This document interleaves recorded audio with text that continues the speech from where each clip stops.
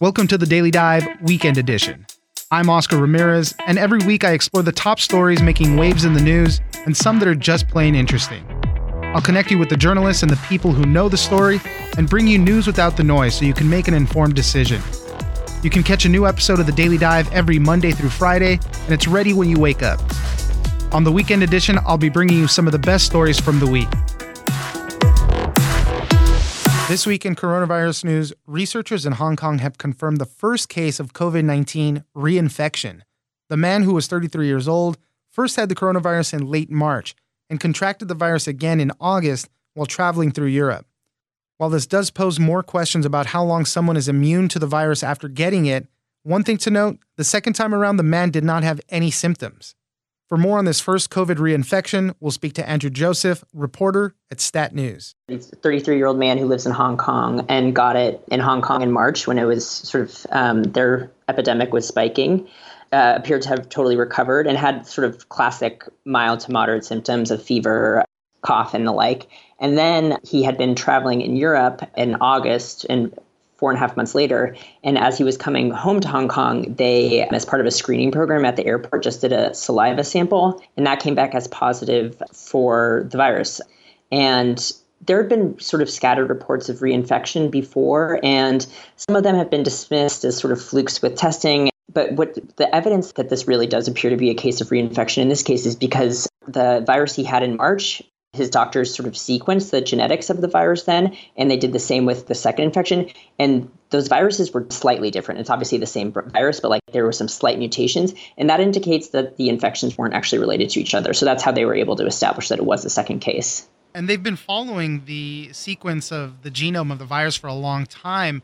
What they were saying, too, is on the west coast of the United States, a lot of those seem to be coming from China and other Asian countries. And then on the East Coast, when New York had their outbreak, a lot of that virus was coming out of Europe. So this guy, obviously, he had the first case in Hong Kong, and then I guess he was traveling through Spain and London on his way back to Hong Kong, and that's how he got it. But the interesting thing about this, too, is that the second case was milder than the first time around. He had almost no symptoms the second time around. And at least they're saying that if your body does go through it, you do get some type of immunity protection. Maybe you can't fend it off completely, but at least it's not as strong the second time around. Yeah, so I think when this report came out today, sort of the initial reaction was like, uh-oh, we had hoped immunity may last longer than 4.5 months. And that might still be the case. This is potentially an outlier. And for most of us, if we have COVID-19 and recover, we'll be protected from a second infection for longer. It sort of appears that he was sort of a rare person in that he did not mount a very good immune response after the first infection. Sort of studies are showing that most people do mount a pretty good immune response. So this could be an outlier in terms of the timing. But what scientists were sort of heartened to see is that this guy actually had no symptoms on his second infection and was really only detected because of that airport screening program. And so that's to suggest that maybe his whatever immune response he did generate wasn't strong enough to totally prevent the infection, but it still offered some sort of protection so he didn't get really sick.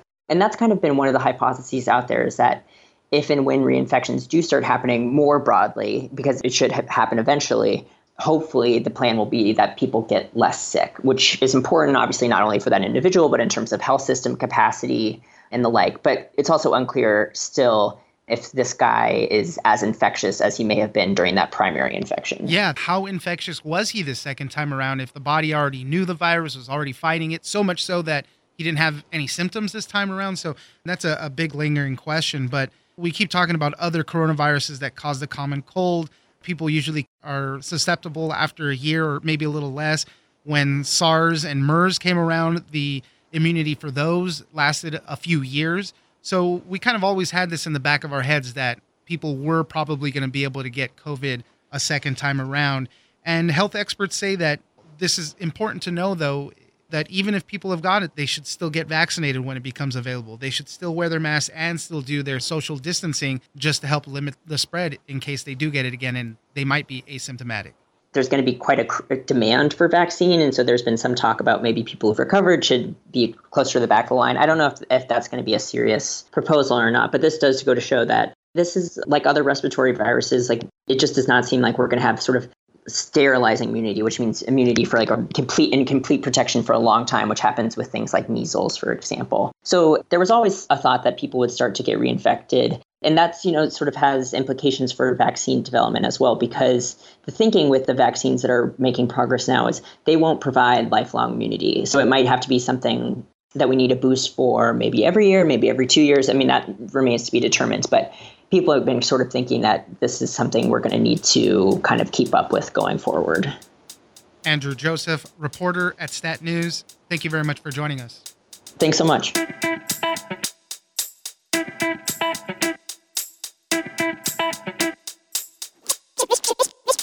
We know that COVID-19 hits minorities the hardest, but unfortunately, the data often doesn't show it.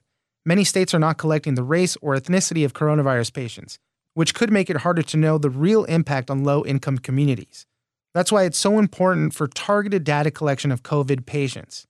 For more on this, we'll speak to Tom Simonite, senior writer at Wired. One of the big challenges of COVID response in the United States is a lack of data, and we don't have enough data on where the disease is spreading, what's happening to people, and it is worse for lower income communities that are more ethnically diverse and have more minority people in them. And unfortunately, these communities that are being overlooked by the data collection are also those where the disease is the worst, where there are the most cases and people are getting the sickest. Tell me a little bit about some of the barriers. Why is it so hard to get some of this data, and why is it hitting these lower income communities so hard? So a lot of this comes from the deep history of health inequality in the United States. In the US, the way health insurance works, a lot of people just can't afford it, or they happen to live in an area that, because the hospital can't make as much money from the poor community, it won't be built there. And so when people who have low access to healthcare get sick, they don't tend to go to the doctor as readily as people who live in rich areas. And so many coronavirus cases, we just don't hear about them at the public health authority level because people aren't going to get the care. There are systems in place to track disease outbreaks, and some of those are in place already to track the flu outbreak that we have every year.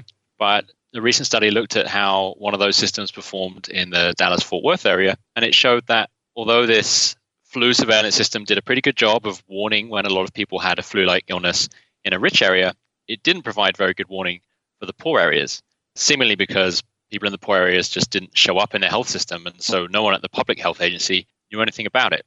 And that's a real challenge right now.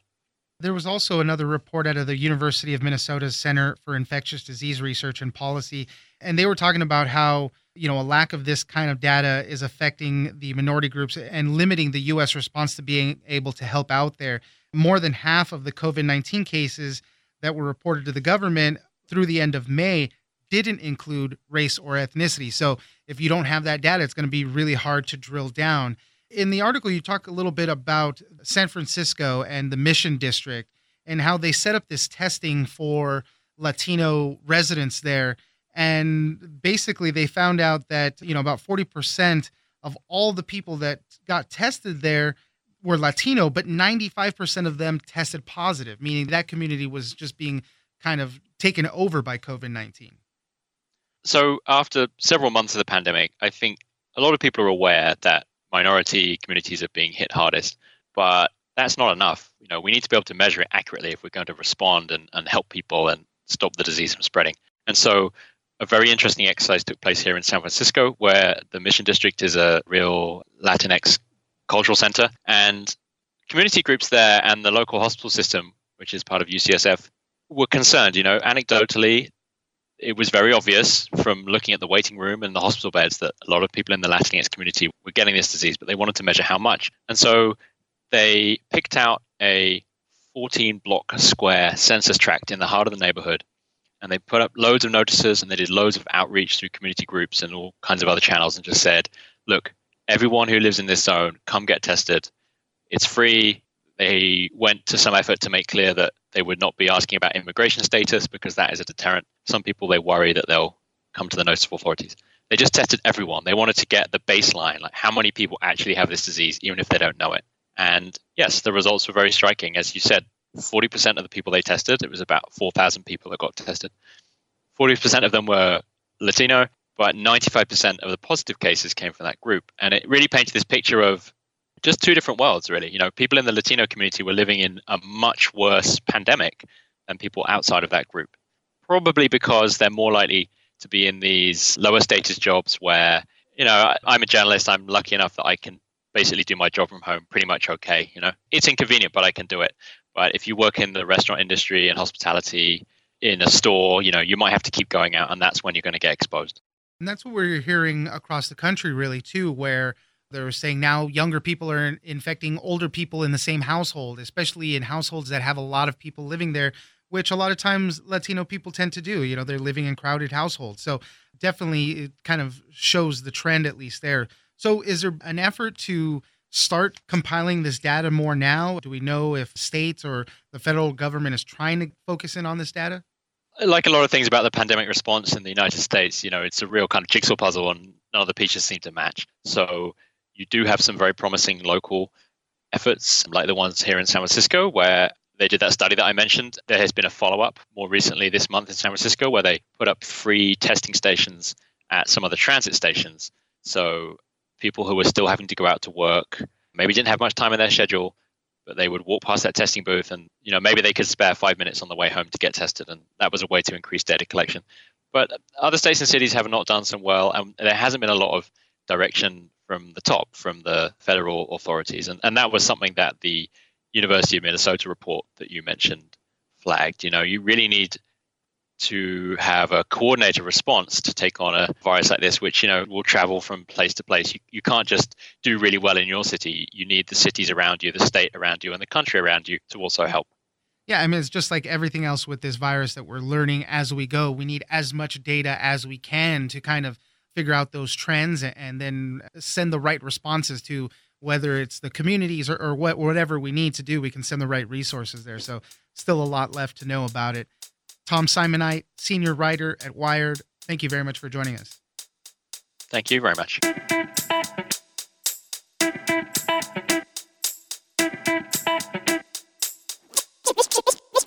Finally, for this week, at the Penn Vet Working Dog Center, canine studies are being done to see if man's best friend can sniff out coronavirus. So far, they're doing a pretty good job of it. There are 9 dogs currently enrolled in a study with the hopes that one day they might be able to pick out infected individuals, including those that are asymptomatic, in nursing homes, businesses, and airports. Dogs have already been proven to be able to detect explosives and some diseases such as hidden cancers, diabetes, and bacterial and viral infections. For more on these very good boys working to detect coronavirus, we'll speak to Frances Steed Sellers, senior writer at the Washington Post. So this is a study being done by the University of Pennsylvania's Working Dog Center. They're based in Philadelphia, and there are a couple of other very good studies being done around the world, one specifically at the London School of Hygiene and Tropical Medicine. As you mentioned, dogs are very good at smelling. We know that. These dogs are being trained by the people who also work with special ops dogs, dogs that will do very high-level scent work with explosives and things. So we know that many diseases do create a smell. If you think about people who have diabetes, they're known to have a fruity smelling urine. When people get sick, their breath often changes, and these can be signs of illness. So the question these researchers wanted to know is there a distinct smell attached to this new disease, the coronavirus that produces COVID-19 in humans and has been causing such disaster around the world? And that's the work they're doing, using the same sorts of equipment they would use to teach dogs to detect explosives. The way they do this is to take, in this case, a deactivated form of the virus. If they were doing an explosive, they would take the explosive and have the dog sniff it and reward them at the beginning for recognizing that smell. Then they put the smell on what's called a scent wheel, among many other tempting smells, and the dogs learn to recognize and get rewarded for recognizing the appropriate smell. After that, you can go out and test and see if the dog can recognize that smell among many, many other smells. And that's what I was witnessing in a place called Greencastle, Pennsylvania, at a dog training center a couple of months ago. There at the center, what they're actually using is urine from a person that is a coronavirus positive. And as you mentioned, they put it on this scent wheel. The dog goes around until he finds it. And they're finding out, I think this program has been going on for like about 10 weeks or so now. And they're finding out that some of the dogs are actually really accurate in predicting this. And they're hoping that if they can detect that scent and really hone in on that, they could even find people who might be asymptomatic and have COVID-19. That's absolutely true. So what I was seeing was sort of early on in this research, and the dog's accuracy was stunning. They were testing for deactivated urine. This was urine that had come from positive patients at the hospital of the University of Pennsylvania and the Children's Hospital, and once it was deactivated, was put into these cans that the dogs were circling and looking for, and they were very, very accurate. They can go from there to test other things like saliva, also sebum or sweat. So sebum is the sort of sticky substance that's exuded on people's backs and will show up on T-shirts. They're going to ask people to wear T-shirts, people who've recently been tested, and then to return them and see if the dogs can recognize the smell on people's T-shirts. If that's true, and that these early results look very promising, there is the possibility that dogs could one day be deployed in airports. Now, there actually is this week news of a test that's a little simpler than this. It's actually taking samples of T-shirts, and this had happened after my article was published, but taking samples of T-shirts in Dubai airport, and dogs are being asked to look at those samples, and we haven't yet heard the results of those tests, whether they're accurate. But you can see there's a huge possibility here, and also a huge possibility for using dogs in the first stage of developing electronic noses, which could be less invasive and can work 24/7 instead of the short day that a dog has to work. And these are kind of breathalyzer type noses, the same things that are used in the perfuming industry. Now, I do want to get a little bit more into the artificial noses, but there are some doubts about using dogs in this sense to sniff out people with COVID-19. I guess some of the detractors say there's problems with scaling it up, things like that, but the accuracy could be there, but just the time that it takes to train the dogs might not be. The time and expense and the accuracy seems as if it's very good at the moment, but the time and expense, and then safety issues, of course, for handlers and dogs who could be deployed in airports. We know it's a zoonotic disease, a disease that came from animals, and also this disease has moved into the animal population. So all those issues are extremely important in moving ahead with potentially deploying dogs, which is one of the reasons why an electronic nose could be so much more efficient and safe going ahead. What are the dog breeds that are being used in this particular study right now? The one I saw was 8 Labradors and 1 Belgian Malinois. The Belgian Malinois was a dog that had a little bit more experience with other smells beforehand. In London, they're using Spaniels, I believe, and some Labradors. And there's a French study, the study that's of sample T-shirts, and that's using Belgian Malinois. I asked about the dogs because the dog that's most famous for its nose, of course, is a bloodhound. And I said, why don't you use a bloodhound? And the trainability factor with a Labrador that wants so much to please, or another working dog like a Spaniel, makes them very, very inviting for these trainers. You know, which dog do you turn to if you want to have an easy dog to work with? And these tend to be typical working dog breeds like Spaniels and Labradors. Yeah, and if you're going to put them in high-stress situations like an airport or something like that, right, obviously you want a dog that's going to be easy to work with on that front. I'm a dog lover myself, so I just always geek out at these types of stories and just kind of the endless possibilities that we can use these animals for. And so this is just another great one. So in the end of this whole thing, though, they're not necessarily sniffing out COVID-19 itself. There's these things called volatile organic compounds, and this is how the virus would break down other cells in the body. And this is really what they're smelling, what they're sniffing out for. That's what we believe. Of course, we actually don't know yet exactly what they're sniffing, and that's one of the mysteries hanging over this. And that's where the chemistry and physics will come in later in developing an electronic nose, is narrowing down exactly which molecules people release. But we do know smells are chemicals, are molecules that are released from bodies, and they change with sickness. So these volatile organic compounds, we're shedding all the time, and we shed different ones when we're sick. Well, it'll be interesting to see if they come out with some more concrete data after they're kind of done training these dogs, and maybe it is something that can scale up. It'll be, like I said, just super interesting to see a follow-up on all of this. It'll be fascinating, and it'll be fascinating. I just know that the people who are doing this work are very keen to do it safely and in a scientifically appropriate way. So that's another reason why you're not going to see dogs tomorrow when you land at an airport in the U.S. Frances Steed Sellers, senior writer at the Washington Post. Thank you very much for joining us. Thank you very much for having me.